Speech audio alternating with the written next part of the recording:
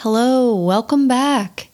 We've been talking about a lot of ideas, and ideas are really helpful and important. But it's also important to put ideas into practice. I kind of think about it like swimming. You can read as many books and listen to as many podcasts as you want about swimming, but until you get in the water, you won't learn how to swim. The next few episodes, we'll practice the 5-finger exercise together. You may remember this from episode 17. To begin the practice, if it feels right for you right now, I invite you to come to a stop. If you're playing or walking or doing something else, it'll just be a moment. See if it's possible right now to come to stillness. Maybe allow your body to relax a little. Good.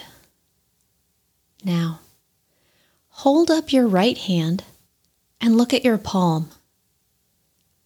Now, with the pointer finger of your left hand, touch the base of your right thumb, the place where your thumb meets your wrist.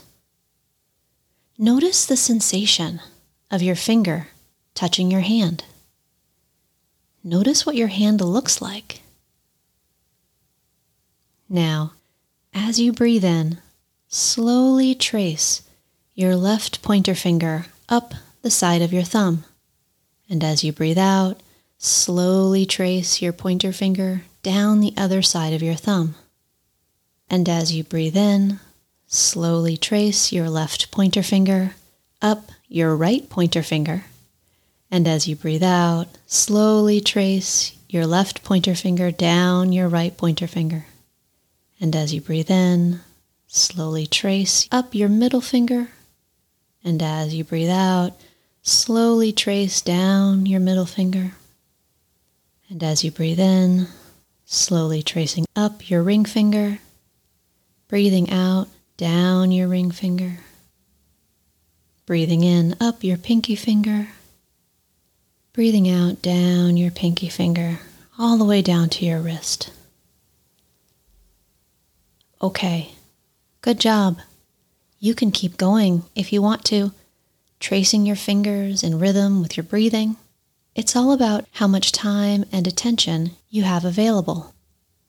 Your homework is to practice the 5-finger exercise a few times during the day.